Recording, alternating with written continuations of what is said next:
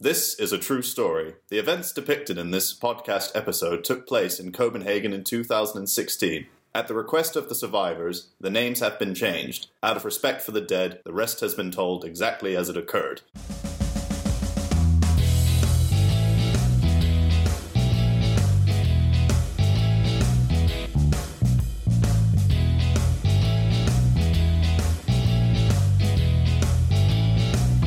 Hello, and welcome to the Holmes Movies Podcast. My name is Anders Holmes, and I'm an aspiring filmmaker living in Copenhagen, Denmark.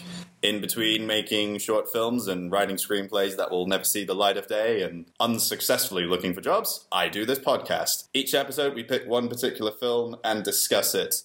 Today, I am joined over Skype by Adam.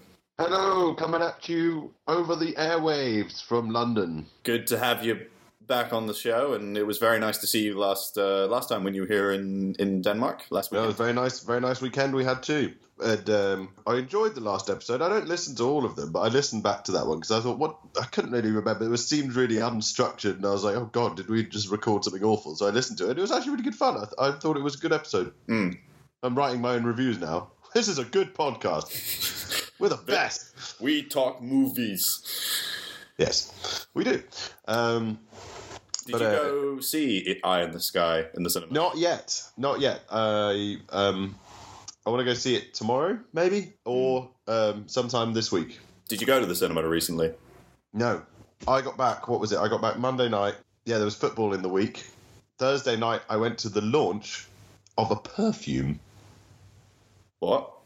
Yeah. So, I am not a hipster. I am not cool. I don't get to go to things. Did you go with Bob? No, God, no, not with Bob. Bob's even less likely to go anywhere near a perfume. Bob never even wears anything with a scent in it. Bob just smells of cigarettes and coffee. So anyway, Matt's my flatmate. His friend invites him to this thing, and he's like, "Oh, I can't go. Take Adam." So I'm told to show up at this very nice restaurant in East London for what I'm told is going to be cocktails and snacks. But we get cocktails, which are okay, and snacks. And then there's also all this PR around this launch of this new perfume thing. And I'm not going to give it publicity here, but it was very funny because you got this sort of very camp sort of German guy explaining what the perfume was. And then this really earnest, like, hipster bartender was like, oh, I've matched all these cocktails to go with the perfume. And all the time I'm just standing there being like, this is fucking ridiculous, drinking my cocktail. But then we got a goodie bag at the end. All of this is free. Mm-hmm. All of this is and they, because clearly everyone who gets invited to this is some kind of social media person, and so there's but Matt's friend there, she had a +1, and so I was there, and so I would love the idea of all these people coming up and be like, are you enjoying the event? And I was like, yes, and I'm not going to tweet about it, and even if I did, no one would know because I have like 3 followers. So I was like, I'll take my free goodie bag, which has like body wash in it and some sprays. I was like, I'll take that. Thank you very much. I'll take another one of those canapes. So that was quite good fun. So, okay. But yeah, I know. But that's one of the reasons why I haven't been to the cinema. I did go to the cinema. What did you go see? I went to go see the new Jungle Book, directed by Jon Favreau. Does it have, like, robots in it or something? No, it's basically the kid who plays Mowgli. It's his first movie that he's ever acted in. Generally, I thought he did a very good job because he's practically the only human in the film, and he's acting alongside computer-generated animals. And I have to say, he did a very good job acting alongside of basically nothing, which, when they were making it, and just the way that the computer, the visual effects artists, the way that they recreate this world, and they create this world that's realistic, and it's cool, and it breathes, and it's amazing. Like, everything that they go into it with, like, rendering everything from the trees, the leaves, the bugs around, and everything to Baloo's fur. Everything is just... And was it sort of richer? Did it feel more, like, tactile almost? Yeah, and you could just see the depth of everything, and it almost just felt like they took this kid, made him look like the animated version of Mowgli from the 1960s Disney film, and just put him out in the jungle and just made him act alongside all these various different animals. And and that works for your belief system in the film. And you just believe that all these animals were real. And I don't know. I mean, because it tugged at my heartstrings a little bit because I really like all that Disney stuff. And I've always been a fan of all those movies, including the original Jungle Book and The Lion King. And there's a few references to it in that. So it ticked all a lot of the boxes, and I was kind of worried about it when they said that they were going to do it, and I was kind of hoping that, you know, they shouldn't really remake stuff, and I didn't. I think they did a very good job. I'm not saying it's my favorite film of the year, but I was very surprised of how good it was, and I think the vocal performances were great. Bill Murray stole the whole film as Baloo. Like there's one, like just the way he just is introduced into the film is just, it's so good. They do very well at making sure that the personality of the actor and who the actor is fits well with the animation, so it fits, so it looks like that, like it's like their spirit animal or something, and it works very well in that sense. And you could really see that, and every one of the characteristics of, like, you know, for Bill Murray fits well with the bear. Idris Elba for Shere Khan was great. I like Idris Elba a lot. He's in another film coming out called Bastille Day, which looks like a very silly thriller with Rob Stark from Game of Thrones. I think it's set in London. It just looks like very explodey and fun. So I might try and do that. Yeah. Mm. No, but I was very surprised. I actually did get a bit teary-eyed in one moment because Lupita... You're always fucking crying over sentimental nonsense. No, it's this bit where Lupita Nyong'o plays the wolf that's raised Mowgli, and he has to go away because Shere Khan has threatened him. And there's this moment where it's raining, it's quite moody and emotional, and she's saying like all this stuff because he has to go to the humans now because they will protect him. Ben Kingsley, who plays Bahira, he's going to take him along, which was also good casting as well. And she says something along the lines like, no matter where you go and like no matter what they say to you, you will always be my son. And I don't know why, but I had to look away from this couple that was sitting next to me in the cinema, so because I was teary-eyed, so I just had to like stretch myself into the aisle just to wipe my tears away. Oh, for fuck's sake! Actually, I mean, the other funny part of that film is actually a fight broke out during the movie in the public. You see, we're European. We don't do mass shootings, but we just love a good fight. No, what? Why was there a fight in the Jungle Book? Well, okay. I don't agree with these visual effects. I think they shouldn't use motion capture. I think they should... Basically what happened, I was in the big cinema Paladsen, which for people who are in Copenhagen will know, it's the big colourful cinema that's near the train station. I was sitting sort of towards the left side of the audience in the stalls, and she was sitting towards more the right. It was a she. Oh my goodness. No, so it was a girl fight. No, it was a girl fight. No, okay, this is where, you know when you go to the cinema, the golden rules, shut up and turn your phone off. Yeah, both of which I break on a regular basis. Yeah. Danes are not good people to go to the cinema with because they will pretty much comment throughout the entire film. It didn't bother me. Oh, they're so annoying. It doesn't bother me that much. Like, there was a few people behind me that did it and stuff like that. I just, I was already lost in the film, so it was fine. But during a scene... You're already in tears. This is okay. I was already in the movie. But the moment where I got taken out of the film, and this was in the good bit, and this is when Baloo is introduced into the film, a woman, I think in her, 30s and 20s, steps up and basically says very loudly so the whole room can hear her. And she basically just said to some people behind her and just said, in Danish, but I'm going to say it in English, she just basically said, "Shut the fuck up, I'm tired of hearing this shit." And then the guy who she was shouting at, this went on for a couple of seconds, and then the guy behind her, he was just like, "Why don't you just try not to listen?" And she shut up for the entire film. And then during the ending credits, because in old Disney films where they open up the book for the story, and then at the end of it, the book closes, and then it starts dancing, and then it goes into this weird pop-up dancing thing where Christopher Walken as King Louis starts singing, "Opie-do, I want to be like you." Oh, wow. Christopher Walken. It's Christopher Walken. I love Christopher Walken. He was great. I think there's a moment when when he's introduced into the film, cowbell? They had a reference to that because Mowgli picks up a cowbell and he starts ringing it, and then King Louis shows up out of the darkness. I feel like I was like this in the cinema. I was just rocking back and forth being like, yeah, I love it. And I was the only person that got that. Such a fucking nerd.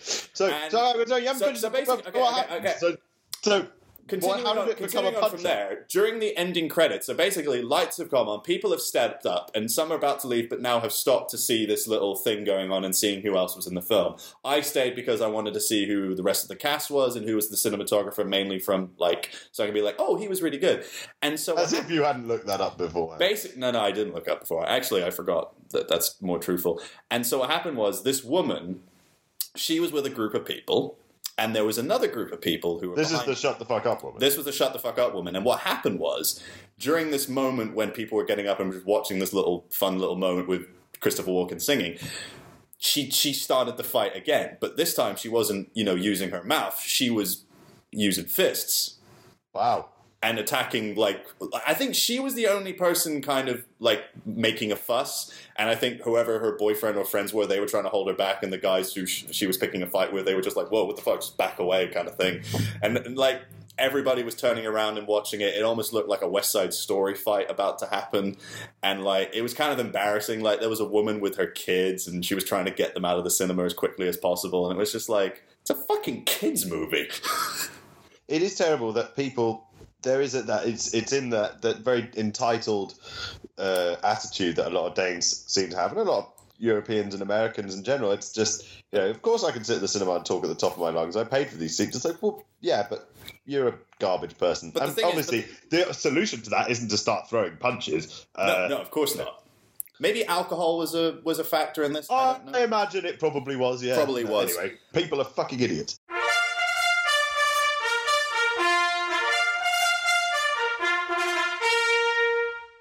I thought I wanted to talk about an article that just came up a few days ago, just as a way of segueing into the film that we're going to talk about today. Have you heard of the HBO TV show Vinyl? Yes, I have. Yeah, for people who don't know, Vinyl is the TV show created by Terence Winter and Martin Scorsese and Mick Jagger. And it's set during the 1970s rock and roll scene, and Bobby Cannavale is the lead in the show. And I came across an article which was on Vulture.com, and the title was, What HBO's Vinyl Shakeup Tells Us About the Network's Drama Problem.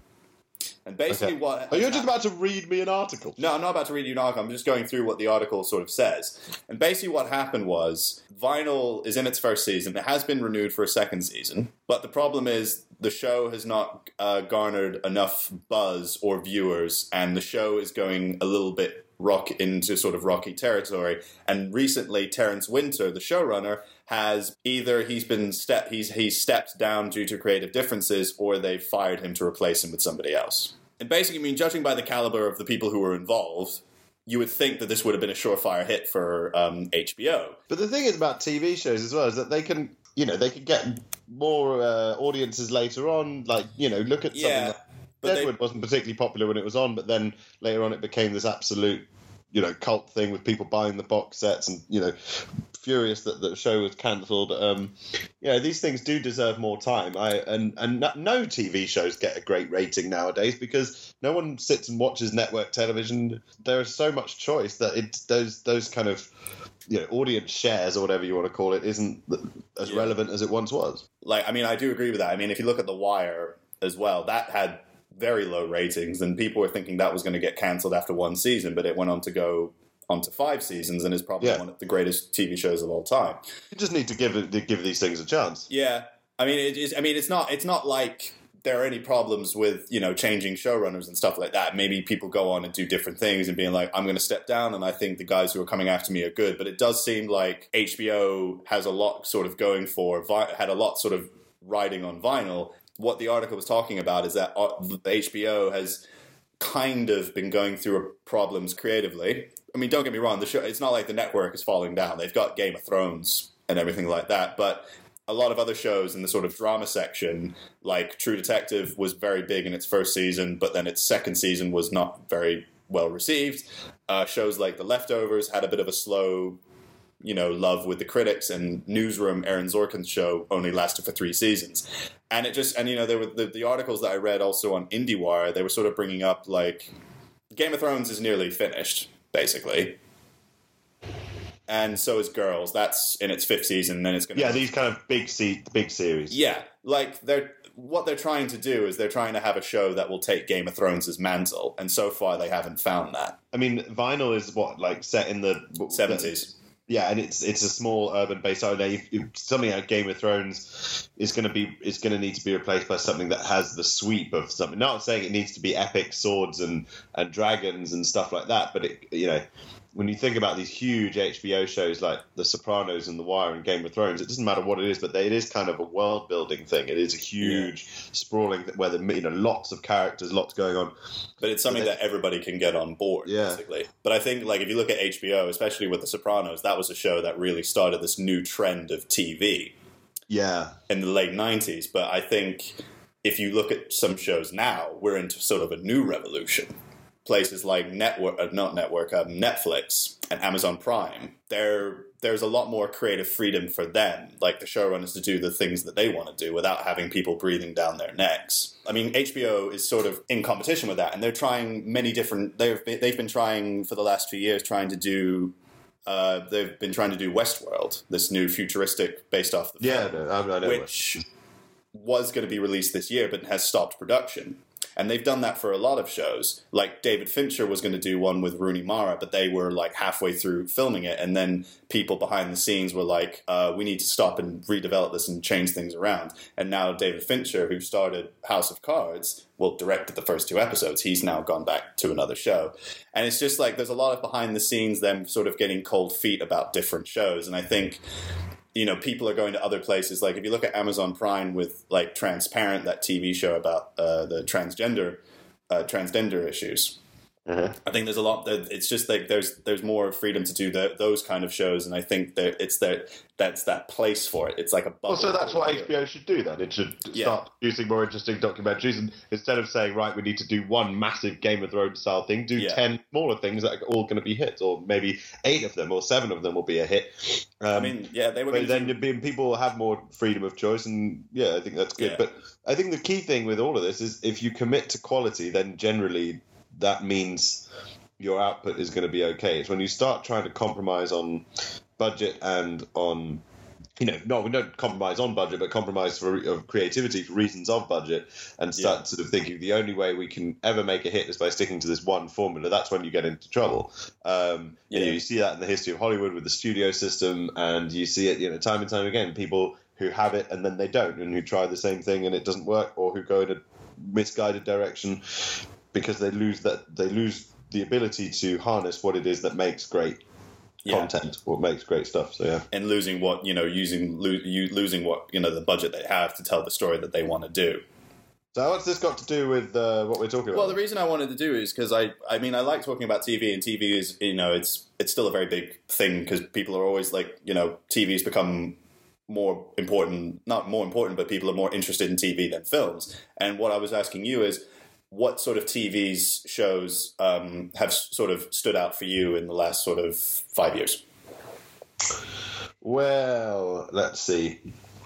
True Detective was very good. Mm-hmm. I like Game of Thrones. Breaking Bad, I never fell in love with, but it was obviously very seminal, and there was a lot of good stuff there. I can understand why. We've had some good telly over here as well. Sometimes a bit hit and miss. Like London Spy that came out last year was pretty good, but the ending wasn't great. But the big one for me is Fargo. I really fell in love with that show because it was announced that they were doing a TV show based off the film. I was a bit skeptical about it. Yeah. Oh, I thought so too. I was terrified that they were going to remake the film as a television show. And it's like, well, that's not good. No, because it deserves to be told over 2 hours. That doesn't work. Which is what they tried to do once. But then what they do is they take that universe and they just start making films within this Fargo universe. And what's great about the second series of Fargo is that then they even get rid of the sort of temporal limitations, and they go back in time to the 1970s. They make a multi-generational story. It's really good, really fantastic stuff. I mean, I like the idea from what I've read with Noah Hawley, who created the show. It's like he has this idea of he imagines someone reading a book of all these true crime stories in Minnesota, like this Minnesota crime book, and he's creating a little crime saga out of this universe that started with the Coen Brothers film. Absolutely. So what about, but before we move on to talk about Fargo, which I guess is the film we're talking about. Which is the film we're going to be talking about, yeah. What about you, television-wise? 5 years. I mean, recently the show that I really like is, I really loved Breaking Bad. I think that show spoke to me, like, I think in every sort of aspect, like from the style to the writing and the acting. I think I really fell in love with that show from the get-go. I've been sort of trying to watch a lot of like shows on Netflix. Like I liked Master of None with Aziz Ansari. Walking Dead I really like. House of Cards I'm slowly trying to get into, but I don't know. I'm not a huge fan of it. But as you do, I love Fargo, and I would like to see the second season. It's brilliant. So the film Fargo, which is a Coen Brothers film, I would have to, looking at their sort of filmography, beginning with Blood Simple and going up towards Fargo, I think Fargo was the film that really was their big success. It brought them into the mainstream. Because if you look at films like Blood Simple, that was a very indie film, and that put them on the map a little bit on the indie circuit. Also, just worth saying as a sidebar, Blood Simple, very good film. Very good film. And then Raising Arizona showed them that they have a very quirky sense of humor and can do weird comedy films. And then they did Miller's Crossing, which was a little different, a bit of an epic gangster film. What a beautiful film. A very beautiful film. And then they did Barton Fink, which is a little different. I don't know. I can't really class what Barton Fink really is. It's a thriller. It's a drama. It's a lot of different things, and there's a lot of symbolism into it. It's just, if you look at like Hail Caesar, I think Barton Fink is like the beginning in that sort of like Hollywood thing that they were sort of doing. But I would say Barton Fink is a lot better. And then they did the Hudsucker Proxy, which you've not seen, have you?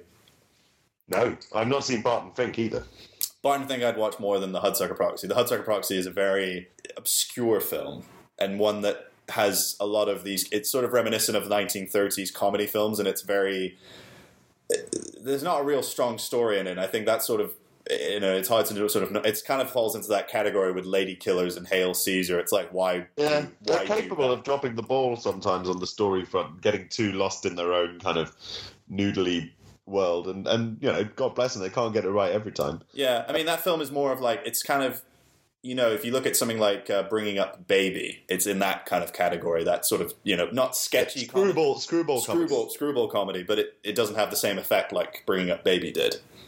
Oh, what a film that is! And then Fargo was the film that really, it set the stage for the rest of their career and really put them up into the mainstream. And then they did The Big Lebowski after that, and then they did. Was that the one that followed? Yeah, because Fargo is 95, isn't it? And Big Lebowski is 97. Yeah, Fargo was 96 actually, and then 98 was Big Lebowski, and then they did Oh Brother Where Art Thou, The Man Who Wasn't There, and then Lady Killers, and so forth.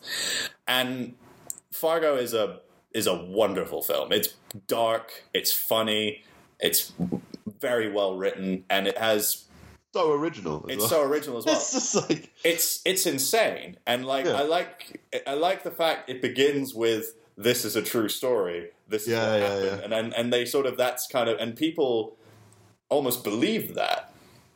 Well, there was the famous story of I think it was a Japanese lady who went looking for the money that goes missing in the film, thinking it was a true story, and froze to death looking for it or something terrible. I don't know if that's an urban legend or... It's actually a lot tragic than that, actually. A lot more tragic. A lot more tragic. I read this article which was on The Telegraph, because there was a film that came out a couple of years ago called, I think it was called Kumiko the Treasure Hunter, and it was about a woman looking for the treasure that was buried at the end of Fargo. Well, the money that was buried at the end of Fargo. But what happened was the woman from Japan, I think it was a little bit sad with her, because what happened and what someone found out about was that she was trying to go to the place that a person that she was in love with was from, which was Fargo.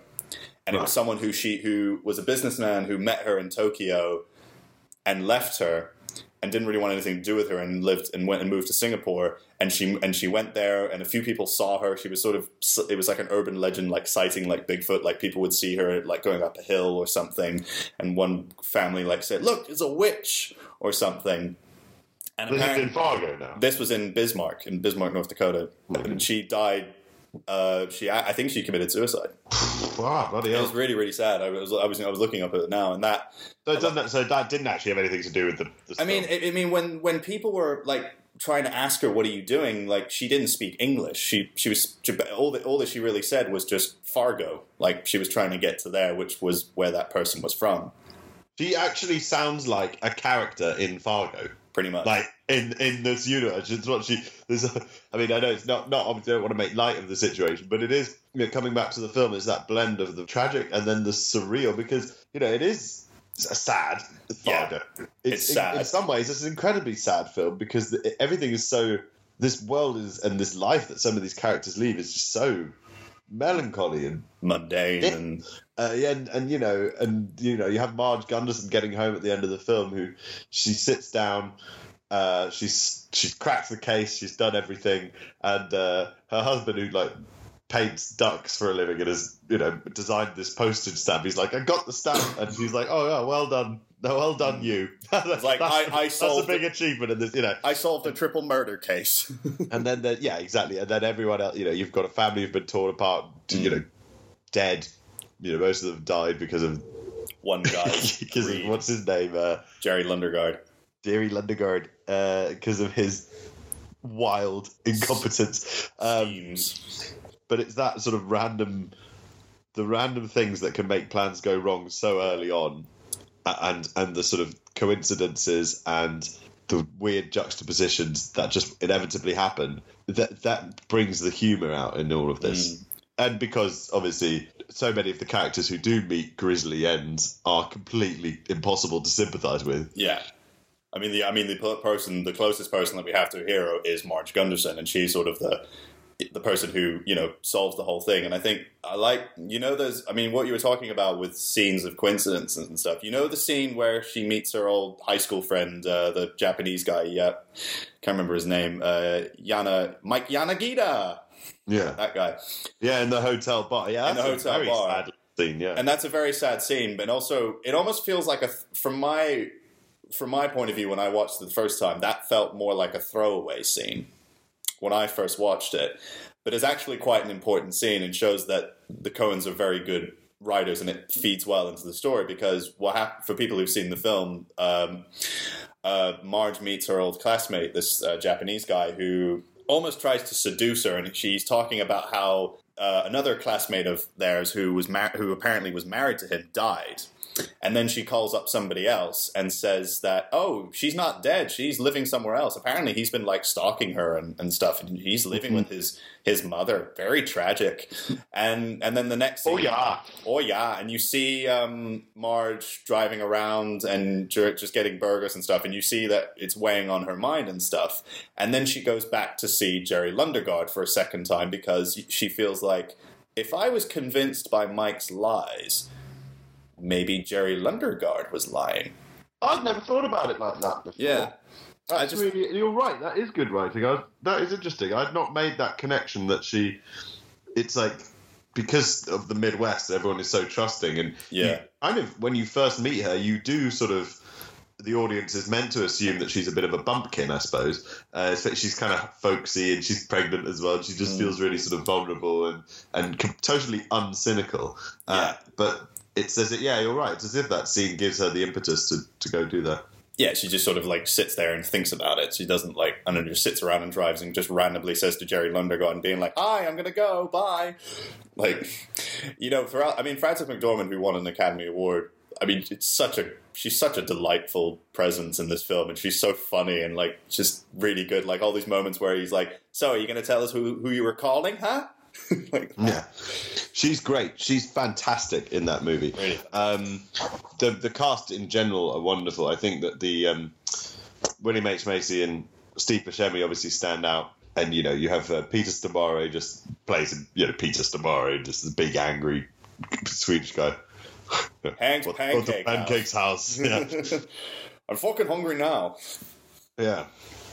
The beginning scene of the film, which apparently takes place in Fargo, and the only place that takes place in Fargo, even though the film is called Fargo, wasn't actually filmed in Fargo, which I thought was funny. And I like that beginning scene because it almost foreshadows the problems you're going to see with Jerry and is it Carl? Yeah, Carl Stowalter, Steve Buscemi's character. Like, there's sort of things where he says, like, you were supposed to be here at 7:30. What gives, man? Chet told me 8:30. He said 7:30. We've been sitting here an hour. He's peed 3 times already. I love it. And, like, I just love the beginning scene. Like, it just sets the stage for such a weird story because it's about a guy hiring 2 people to kidnap his wife, and her wealthy father pays the ransom.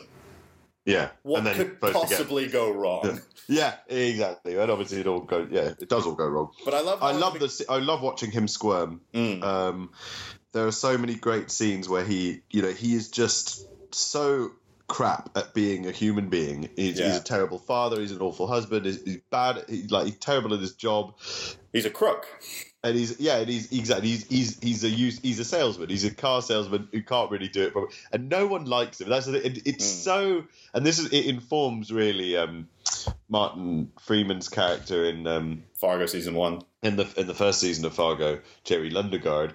Oh no, Mr. Nygaard. Mr. Nygaard. Sorry, they're very similar. Yeah, they act alike as well, and they wear the same. Yeah, they are. He is very similar to William H. Macy, and you sort of feel so bad for him, and you're just like, oh, of course he just wants to. And it's this thing where all his life he's this passive guy who's just sort of done his shitty job. He asked if someone's got spare tickets to the game, they don't, and then all of a sudden he concocts the most insane plan. It's like he goes from idling in first gear to like racing down the highway at 1,000,000 miles an hour. It's like there's no. It's just like, right, that's it. The only thing I can do now is stage the kidnapping of my own wife. My favorite scene in the film, it's also that bit where you think everything's going to go well for him, and he goes to meet his father-in-law and his partner. Yeah, and he says, like, so these numbers are pretty good, Jerry. So where's your what's your finder's fee?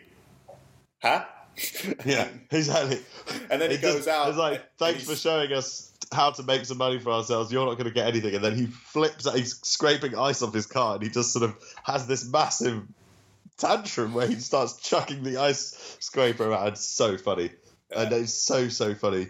But also so deeply sad because it's that thing of like, oh, you're at the end of your tether and you've got to scrape ice off the fucking car, and then you flip out and throw the ice thing around, and then he picks it up and has to keep scraping. He has to keep doing it. Yeah.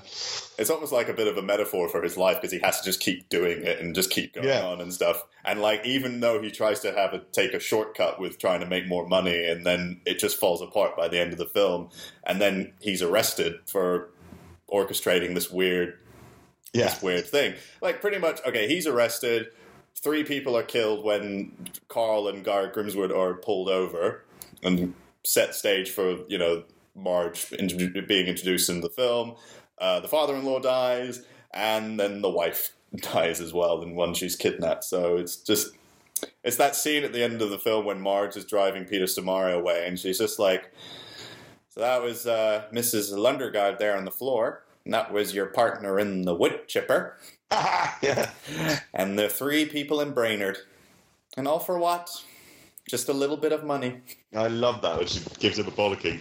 She's almost like a mom in that film, a mom. Yeah, she is. She is a mom. I just love that. She's not just sort of... She just doesn't not like American police officers when you see them in films. They're just like, you're going to go down and stuff. You're just like, you're right to remain silent, buddy. But she sort of just sits there and like in the most like pleasant way, but sort of telling him off and that kind of you've brought this on yourself just for money. And she's just like, I don't understand all this stuff. And no, she still has enough of that lack of cynicism and belief in the goodness of the world, the world that should be a good place. That's why she lives in the Midwest, I suppose. But it's almost like with Norm at the end of the film, her husband, they're just sort of saying, like, the last sort of lines that she says to him is like, we're doing pretty well, Norm.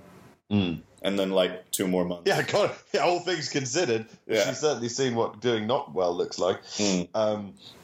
Yeah, I think it's also was it Roger Deakins who did the cinematography? Yeah, Roger Deakins was the cinematographer on this. It is so beautiful, isn't it? It's very beautiful.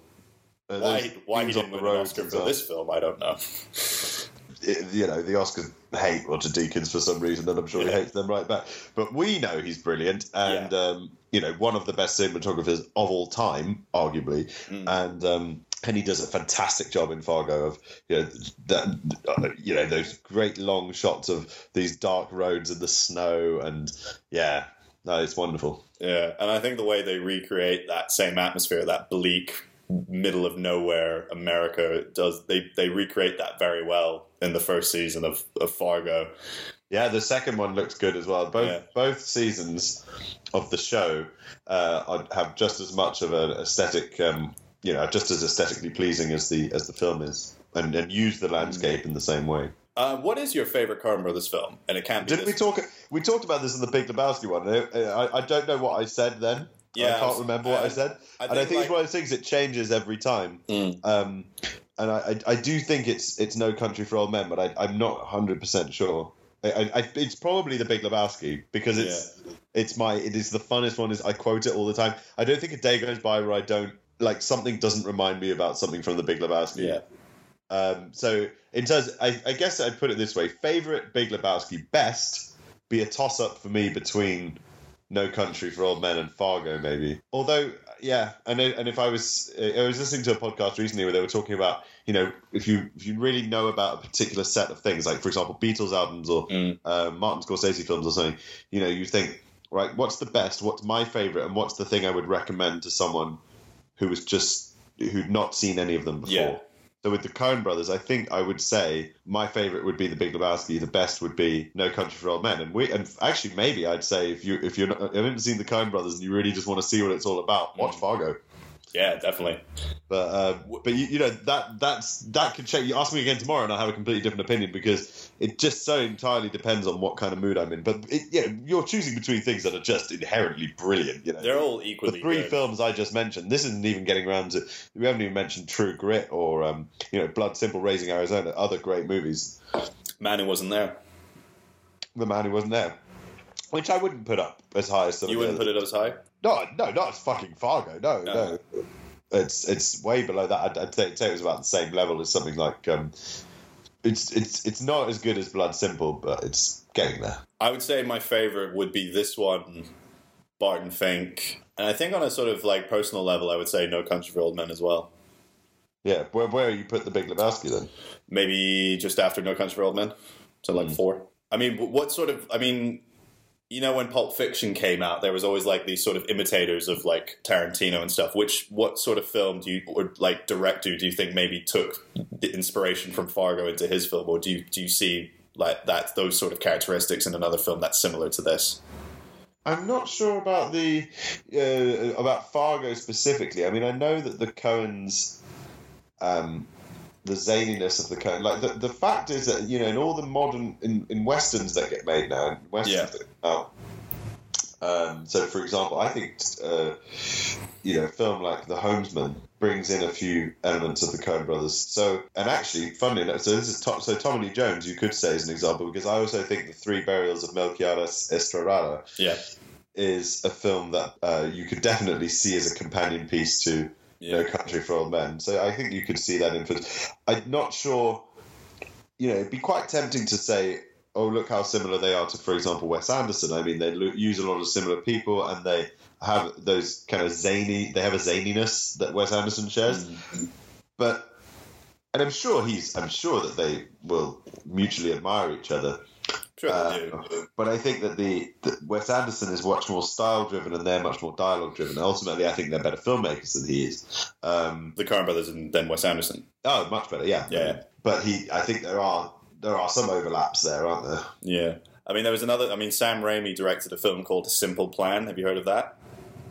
Yeah, I've heard of that. With Bill Paxton and Billy Bob Thornton and Bridget Fonda. It's about these three guys living in a similar area, snowy, not much to do, and they find a plane with money in it. Oh, so yeah, very much like No Country for Old Men, yeah. Yeah, so that kind of aspect, what do they do? And Billy Bob Thornton gives a terrific performance in that film. I love Billy Bob Thornton. But the thing I liked about Billy Bob Thornton is that he plays a sort of a redneck character, but he doesn't play the stereotypical redneck character. He always brings something to it, and that you always he basically just plays a person a different, like, he doesn't like bring any stereotypes to it, and actually creates a lot of depth for each character that he plays. Like, you're always trying to, like, there's always so much going on between him, especially when you look at him as Lorne Malvo. There's always like, what is going on inside this guy's head? And I think he's so good at, like, you're just wanting to look a little bit closer into his character's mindsets in most of the films that he's been in that I've seen. Completely agree with you. Billy Bob, he's one of the great actors, and he's wonderful in Fargo Series 1. Yeah. Perhaps you wouldn't say Tarantino has had any real... No, but they're two different don't really styles share of anything, filmmakers, and also he'd already made his good movies by the time this came out. Yeah. No, I'm sure you'll see it all over the place. The influence of stuff like this. I think you certainly see it in the westerns that come out. You know, even and that's obviously because Roger Deakins does so much of the cinematography for these films. That I think actually you could say, or you see the Coen brothers' influence in the films that he works on. Well, you know, that's because he brings that visual quality. Rango, for example. Yeah. That's very Coen's mixed with a little bit of Hunter S. Thompson. Oh, yeah. Oh, God, yeah. But, wow, what a film Fargo is. Yeah. Fantastic fun. It's I think, just about perfect. Yeah. I can't think of that many things that are wrong with it. It is a pretty perfect movie. Yeah, and it's so deeply enjoyable, very rewatchable as well. Yeah, very rewatchable. It's quite complicated, but first couple of times you're still getting your head around this crazy plot. Yeah, and also it's very tense. Like the first time I watched, I remember it was not like scared, but I was very much on edge the entire time because I didn't really know what was going to. Yeah, it's a high stress situation, and so often it doesn't end well. I remember the first time I saw the scene of them getting the scene of the two bad guys getting pulled over on the highway. Yeah, that's a great scene, but that's almost like out of a horror film, almost the way that they're shot with the lighting and everything, and also because it's so dark all the way around, and then you see the car coming from the other side of the road and it's passing, and and also because Peter Stormare is just like a very haunting serial killer slasher movie kind of villain. Yeah, he's scary, isn't he? Yeah, he's a mixture Cut off your Johnson! He's a mixture of J.E. Freeman's character and the private eye from Blood Simple. He's a mixture of both. Oh, right. I would say he's a mixture of both. Like, I mean, the film says it's based on a true story. Well, it is. It isn't, but people have sort of looked into certain similarities and feel like, oh, the Coen brothers were inspired by this, but the Coen brothers have been like, no. And there was a guy called T. Eugene Thompson, and he, in 1963, had collected a $1 million life insurance policy on his wife, and basically had hired a hitman to kill her. I'm sure that kind of thing happens all the time, though. Yeah. Not all the time. But in a country as insane as America. But where was this, then? This was in Minnesota. Ah. And also in Minnesota, not so nice. There was a similar thing that happened in the state of Connecticut. There was a Danish woman called Helle Krafts. She was married to an American man. And she was working as a stewardess, and she met her husband on an airline flight from Denmark to New York. They married in 1979 and resided in Connecticut and had 3 kids. But the marriage started to fall apart, and he started to see other people. And what happened was she went missing. And so and the police came to the residence with a search warrant. They found a few clues. One was a piece of carpet from their bedroom was removed. Also, the nanny had told the police that a few days before, there was a grapefruit-sized stain on the carpet of the bedroom, but the patch had been removed, and a blood smear was uncovered on the side of the Kraft's bed, but a body was not found. And what happened was he chopped her up and put her in a wood chipper to get rid of Nice. Yeah. I thought it was going to be, when you were telling the story, I was like, I thought it was going to be like Gone Girl, that she faked it. No. He actually put her in a wood chipper. There was a guy who was driving That's a terrible way to dispose of a body. A snowplow driver was just going to, send blood everywhere. Yeah, no, but also they found fragments in the thing. It's still there. Even if you get rid of the body, it's still pretty much there. And he was it's so gruesome. He was convicted for it, and it was the first murder. Bloody right, it was. It was the first murder conviction in the state of Connecticut. That was it was the first one which a murder was convicted without a body. conviction for a murder in the absence of a body, which basically means the prosecutors would have to use mostly circumstantial evidence to prove that this person did it. But, Such as all the blood around the wood chipper. but basically, like, because of forensic science, it actually helps in that sense that they don't need a body. They just need to have someone go in with a white light and be like, found some blood. Yeah. But this actually... DNA never lies. This actually came from something that happened in England.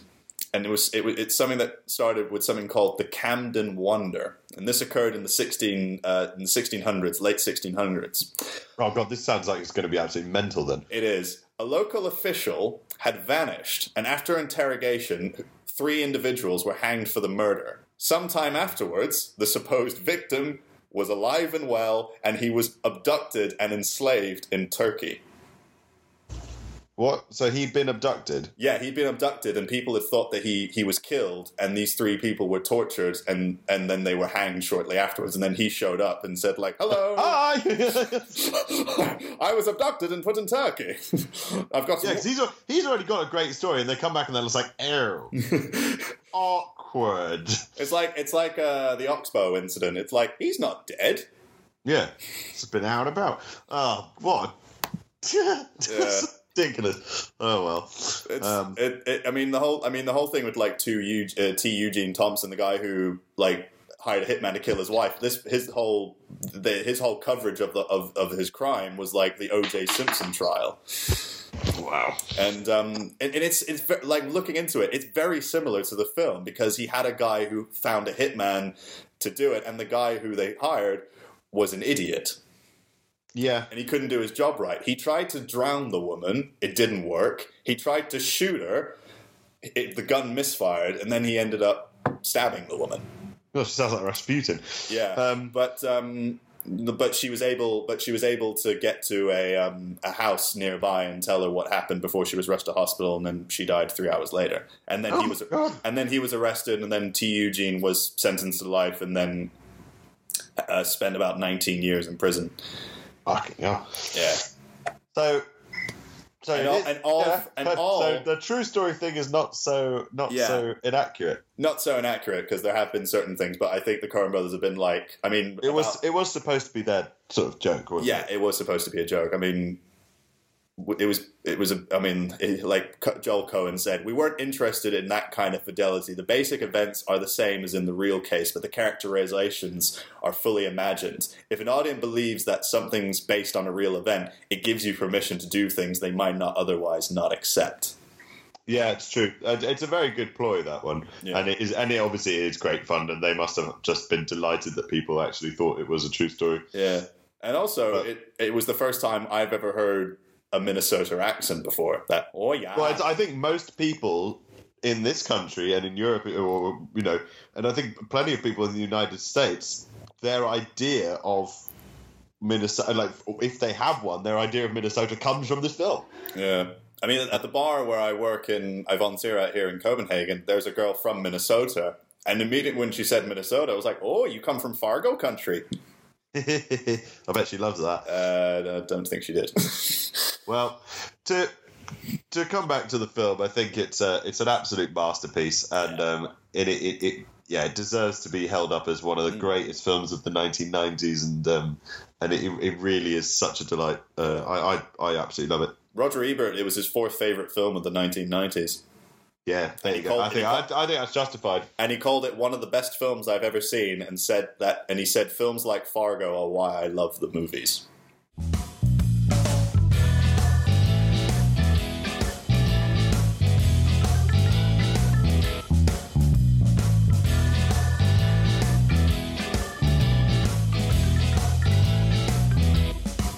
So, recommendations now. I am going to recommend a film that I saw fairly recently, and that is Dexter Fletcher's directorial debut, Wild Bill.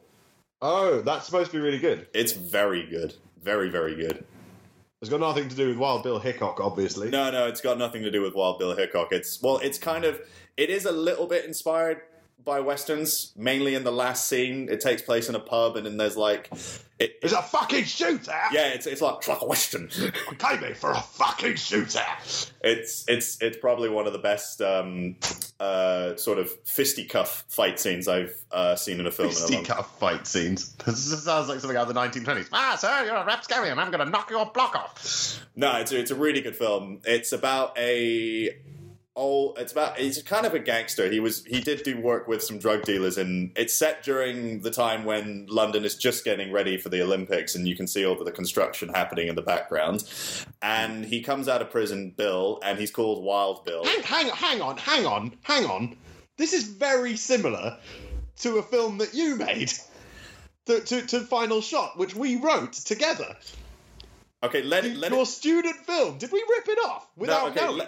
Let the record be known. In the first minute of the film, during when you see all the people, the studios behind the film, it starts off with the and then the guy's walking out of prison. Fuck! Had you seen it when you made it? Okay, let the record be known on the podcast. I had not seen Wild Bill before writing Final Shot. So they ripped us off. Well, the film came out before Final Shot did, so... We're fucked. We're screwed. I was watching the film and I was like Biff Tannen in Back to the Future Part 2. I was like, oh, this looks very eerily familiar. Oh no. Well, anyway, but it's a good film. I like Dexter Fletcher. I'm really glad he's doing well for himself because he had a bit of trouble because he was a child actor and then he was a young man. He was in Band of Brothers and some Guy Ritchie stuff. And then I think he had some trouble with drugs and alcohol. But he's back on the mend now. Now he's directing. I don't think he did have any problems with drugs or alcohol. I'm not. Did I make that up? I think you may have made that up. Right. Well, I'm really glad he's doing well anyway because I like it when people do well. Tom Hardy was the one who had problems with drugs. Right. I'm a giver, not a taker. Yeah. I like boys. Why he did not get an Oscar nomination for that film, I will never know. Oh, it's astonishing. He was so good in that. It's maybe not the best film that's ever made. I actually thought it was a really enjoyable gangster film, and he was brilliant. Yeah, very good. But no, it's like Wild Bill. It's a very feel good film. Like when you see these kind of English, set on a council estate, these hoodie people would be like, "Oh, I'm gonna get you." These hoodie people. Sorry, you sound like the fucking Queen Mother. But it almost makes fun of those people a little bit. Those guys, rude boys. I believe they're called rude boys. I'm told. And it's about a deadbeat dad trying to reconnect with his two kids and put them straight and that stuff. Wild Bill, I will watch that. I have it here, and I'll bring it over next time when I'm in London or when you come to Denmark. Cool. I will watch the shit out of that. Right, I'm going to recommend a western, an actual western, called because we've kind of drifted away from westerns a little bit. It's important to remember that I am obsessed with the Wild West and everything associated with it. Wicked Wild Wild. Jesus Christ! Sorry, that was a new low. I couldn't resist. Well, anyway, it's a film called Blood on the Moon. It stars Robert Mitchum, and it's a very interesting film because it's black and white, and it almost has a noirish feel to it. And having Mitchum in that film really helps in that regard. And it is just a bog standard range war western, where Mitchum comes in and he is originally just it's almost like a bit like Shane crossed with I don't know, like El Dorado or something. It's just the bad guys are trying to move in on the small people, and Mitchum was on the wrong side first, and then he realizes the error of his ways, and he's on the right side at the end. So like white hats versus black hats kind of western. Yeah, exactly. It's completely standard, but it's very well put together, and it has Robert Preston and Walter Brennan in it. And it's very enjoyable. Sort of has a slight melancholy to it, like a lot of the best Mitchum westerns, just because he has that tired, slightly laconic and almost stoned style. He probably was stoned, but yeah, it's a really good movie. So you should definitely watch that. I'll definitely check that out. I either will take it from you next time I'm in London, or you bring it over. Well, that's great. I'm glad we got that arranged. Okay, I'm glad we can do these in advance. So, birthdays now. Happy birthday, top of the list, Ben Affleck's ex-wife, Jennifer Garner. Not Jennifer Lopez. No, another Jennifer. A little funny story. Have you ever heard of a film called Jersey Girl? Yeah, I've heard of it.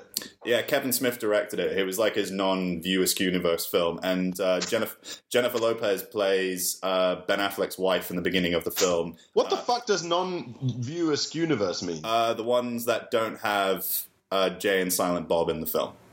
What is a View Askew universe? It's his like universe that he's created, and also it was his company that his production. Oh, company. View Askew. Oh, I get it. All right, okay. Sorry, I should have explained that. It was, if you remember the film Gigli, the box office disaster that ruined their careers a little bit. Jennifer Lopez and Ben Affleck. Yeah, it was. I don't remember. I remember it being something that people laughed about. Yeah, it was directed by none other than Martin Brest, who directed.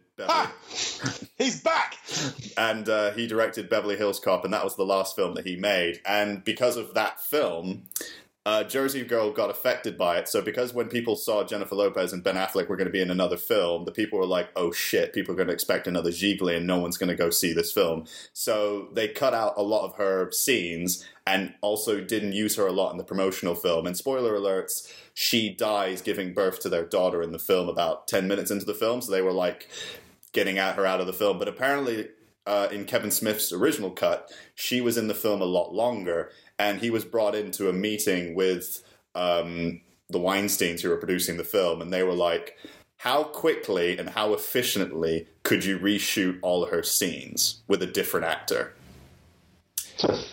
And they said, well, who do you have in mind to replace Jennifer Lopez? And they were like, I like Jennifer Garner. Well, yeah, they're completely different people. Yeah, but also because... The only thing they have in common is the first name. Yeah, exactly. But it's a really funny story. Like, they sort of...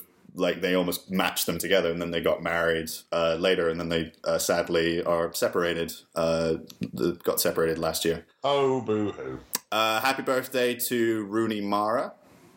Oh, I like Rooney Mara. She's great. She's very good. She was very good in Carol with Cate Blanchett, which I really enjoyed. Oh, I missed Carol. I didn't see it. It's a good film. I actually thought it was a very, very good film.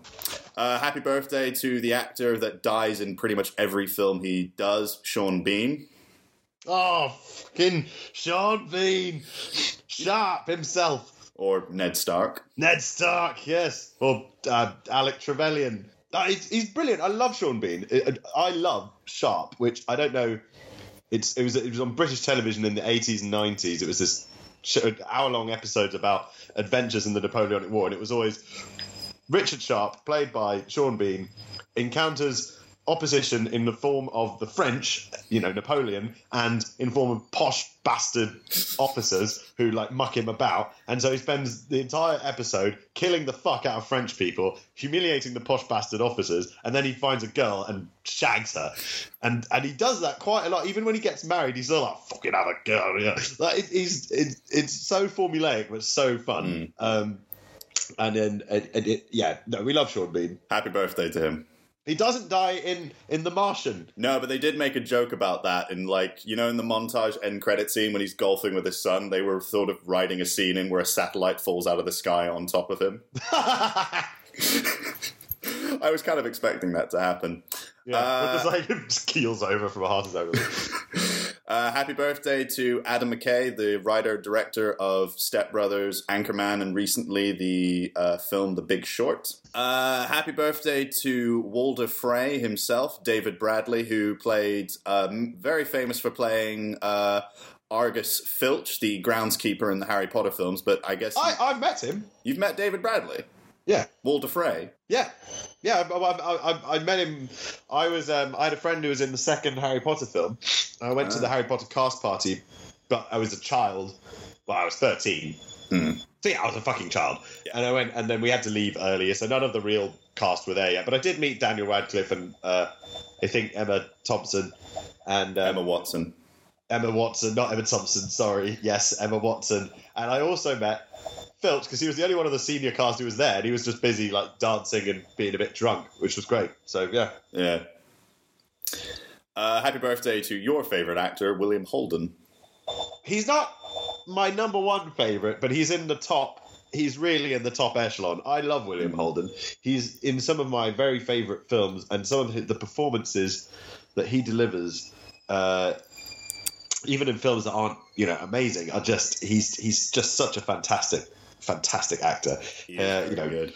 Lucky that he got to play obviously some incredible characters. He was cast in Sunset Boulevard that just completely turned his career around, but he also he did some really great roles when he was older. So he did the Wild Bunch, which we've talked about on the podcast, and then Network, which is a bit of a mess of a film sometimes, but his performance in that, alongside obviously Peter Finch, who won the Oscar, is just incredible, and every film in between. He's really one of my favourites. So hats off to him. Well, this guy who's next on the birthday list, Rowdy Roddy Piper, he was a big favourite of many people who were into WWF wrestling, and he sadly passed away as well, and he was a big fan favourite of the sort of late 80s period, but I'm a huge fan of his because he starred in one of my favourite action sci-fi films directed by John Carpenter, who did The Thing, They Live. And he says one of two of my favourite lines in the film, which is, "I've come here to chew bubblegum and kick ass, and I'm all out of bubblegum." I've heard that line before. That's great. I like that. And my second favourite line is, "You either got two choices. You either put on those glasses or start eating that trash can." And then it goes into like one of the longest improvised fisticuff fights of all time. There it is again, fisticuff fights. It's one of the best. Fist fight. It's a showdown. It's one of the best fist fights ever. Happy birthday to another fan favourite of mine, Christine. Actually, can I just interject? Yeah. Speaking of great fist fights, terrible film, but with an excellent fist fight, The War Wagon. Oh, yeah, very good. Terrible film, brilliant fist fight. Yeah. Anyway, carry on. Happy birthday to this guy's. He's had a very long career. His name is Paul Thomas, and he's directed many films such as Shared Not Wives. Paul Thomas Anderson. No, not Paul Thomas Anderson. He actually Just Paul Thomas. He hasn't been upgraded yet. He hasn't been upgraded. Actually, I think he dropped Paul Thomas Anderson because he didn't want people to confuse him. Because, well, he has directed many films such as Friends with Benefits, Shared Wives, The Graduate, XXX, Teases and Pleases, 8 Masseuses. Hang on. This man is a porn man. Yeah. Well, I don't know what to say. We don't really have porn people on this. And this is actually quite funny. This is a bit of trivia I've had from him. Was a feature performer in hundreds of adult films in the 70s and 80s before he directed. Before he got behind the camera. He's really got a passion for his trade. He's like a footballer who becomes a manager. Yeah, and he had brief success as an actor in mainstream films before becoming a porn actor-director. He played Peter in Jesus Christ Superstar. And in 1982, he was caught smuggling cocaine into the US from South America and spent a year in prison. That is the most 80s thing ever. A porn star smuggling coke in the 80s. Yeah. I bet he had a fucking epic moustache when he was doing that and fucking massive fuck-off sunglasses. He probably did. Happy birthday to one of my favourite authors, Nick Hornby, who also has delved in screenwriting with films like Brooklyn and An Education. He also wrote fantastic book, Fever Pitch, which got turned into 2 films, but the best of the 2 being obviously the one that's about... The Arsenal one. Arsenal with Colin Firth. And Mark Strong's actually in that as well. Oh, really? Cool. Yeah, really fun film, and I really like Nick Hornby. Happy birthday to Anne Shirley, who played Anne Grail in Murder My Sweet. Yes. Murder My Sweet is one of my very favourite films. It is such a great film noir. It's like someone has set out to do. It's like if you were making the quintessential film noir movie, I think Murder My Sweet, directed by Edward Dmytryk, I believe. I think it was directed by Edward Dmytryk. Is just the essence. It's like the capo di tutti capi of film noir. It's got everything: femme fatales, mood lighting, lots of funny camera effects going on. Mike Mazurki plays as Heavy. It's a great story. Like Raymond Charlie, totally confusing. I have no idea what's going on at any point. I know this might be quite controversial, but I kind of prefer that to The Big Sleep. Same. Happy birthday to kitchen sink British film director Lindsay Anderson, who started off making a lot of short documentaries and short films, and then his first film was a film with Richard Harris, came out in 1963, was called This Sporting Life. And I've only seen one of his films, and that is the film If, which was the debut film for Malcolm McDowell. So it was. It was a very, very... it's actually a really good film, and from someone who went to boarding school, I actually really liked it because it makes fun of that whole aspect. And also just, attacking, culture, the upper class. It's like a real rebellious kind of film, but done in a very satirical way. Like, it's not meant... It's so, like, unrealistic, but it's very funny. Like, the ideas about it is really good. Happy birthday to... this guy was actually quite interesting, actually. This guy is Senor Vences, and he was probably one of... Senor Vences. Senor Vences. I have come to save the village from the bandits. And he was a Spanish-born ventriloquist. And really? Yeah. He was Spanish, was he? Senor Vences. And he was... I thought he was from Poland. And he was one of the highest-paid vaudeville acts in the world, and he became hugely popular with American TV audiences, and was also a nightclub favorite. You know they used to have ventriloquists on the radio? Did they? Yeah, that's literally... I can't remember which one, but there's one... That is the single stupidest thing I've ever heard. Yeah. And along with... I hate ventriloquists. Yeah, they're freaky. Just FYI, I think it's a total ridiculous... It's like... we know your doll isn't talking. This is stupid. He, along with George Burns and Bob Hope, guest starred on The Muppet Show, and all three of them lived to be 100 years old. Senor Vences. I am not talking. My doll is talking. This is something that we've never done before on the birthdays. We're going on to page 3. Happy birthday to Jan Hammer, who he's a music composer, and he was firmly rooted in the fundamentals of classical jazz and rock, but used a lot of future electronic synthesized sound. And he's most famous for most of the music from the Miami Vice TV show. Oh my god. So it's like peak 80s cop show music. Pretty much, yeah. Actually, that's more like 70s. Yeah, I'd be like... Happy birthday to Italian cinematographer Carlo Di Palma. And he was... worked with two very famous directors, one of which was Michelangelo and Antonioni.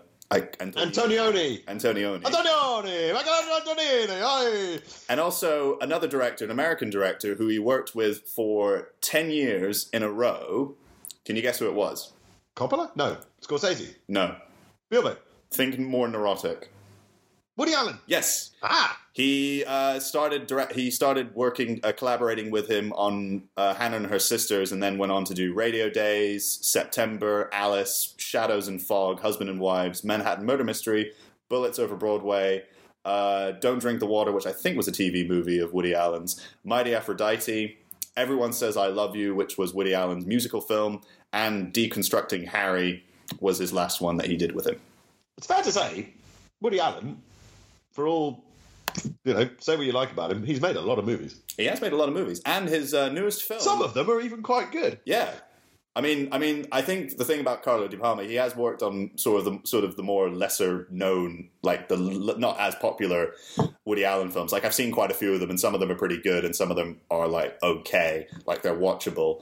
But I think towards like the 90s, that's where his star status went up and down a little bit, like the quality of films. Fluctuate. Yeah. I think, like, for most of his career, like in his early career, he worked a lot with Gordon Willis, the famous cinematographer on The Godfather. Oh, right. And I think his new film, Cafe Society, with Jesse Eisenberg and Kristen Stewart, is opening the Cannes Film Festival this year.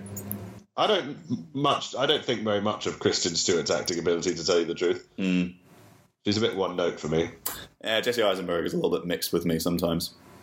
Yeah. Funny story, Bruce Willis was actually going to be in the new Woody Allen film. Oh, didn't he get sacked? Well, it was either he got sacked because he couldn't memorize the dialogue, or he had to leave due to his commitments with being on Broadway and doing Misery.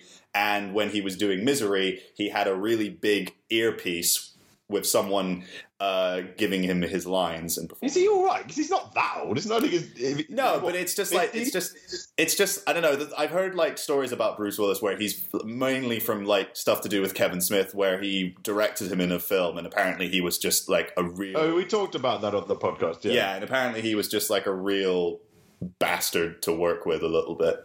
He sounds like a bit of a sort of deadly combination of a total douche nozzle and someone who might not be that clever. Yeah, and I think it's just, I read a little bit of an article about it when he was starting doing the Broadway show, and someone says, like, when you're on stage and you have, like, someone feeding your lines through an earpiece, you're not meant for Broadway.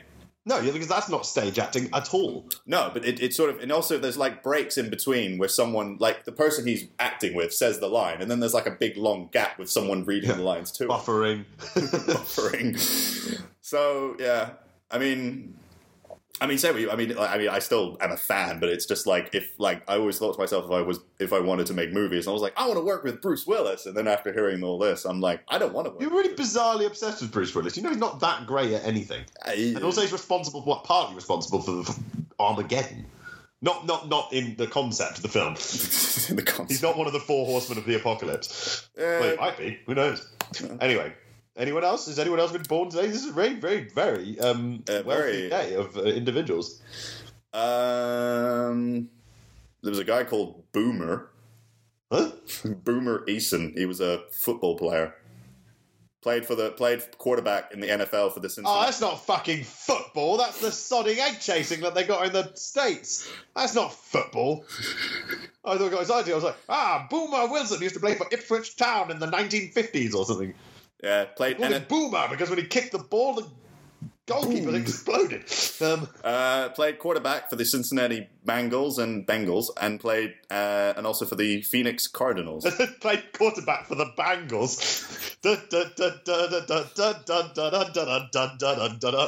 It's just another manic Monday Night Football, right?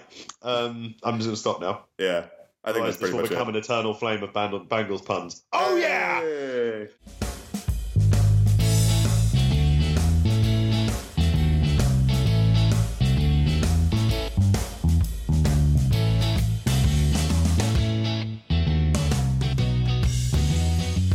So anyway, that concludes another episode of the Holmes Movies Podcast. That is episode 33. Really? Yeah. Are we in season 2 now? Now that we've got a year, should we call it season 2, or does that have? Do we have seasons? I don't even think most podcasts even have seasons. So we could just when each episode is a season. So actually, we're in season 33. We're one of the longest running podcasts. We're longer than based on seasons. We're longer than The Simpsons. Suck it. Yeah. Anyway, yeah. Thank you very much for listening to another episode. You can find us on iTunes, SoundCloud, and Podomatic. Do subscribe and follow the podcast. And if you would, I'm not forcing you to, but I would generally like. I'll force you. I'll come round to your house and with Luca Brasi, and we'll hold a gun to your head, and then and either your brains or your 5-star review will be on the computer screen. What Adam said. If you would like to leave us a 5-star review on iTunes, that would be great, because then it ups our sort of like people. It makes us a little bit more noticeable on iTunes. You can find me on Twitter as well at Fabricius91, Fabricius 91. Yeah, you can find me on Twitter as well. I'm the Brixton Dane. I'm on Instagram as well, adam.h.f.holmes. And come along, look at pictures of food and retweets of stuff that more clever people have written. Smile on the brothers and everybody get together. Good heavens. We should go. I've been Anders Holmes. And I am Adam Holmes, far away in Mauldy, England. Have a good day.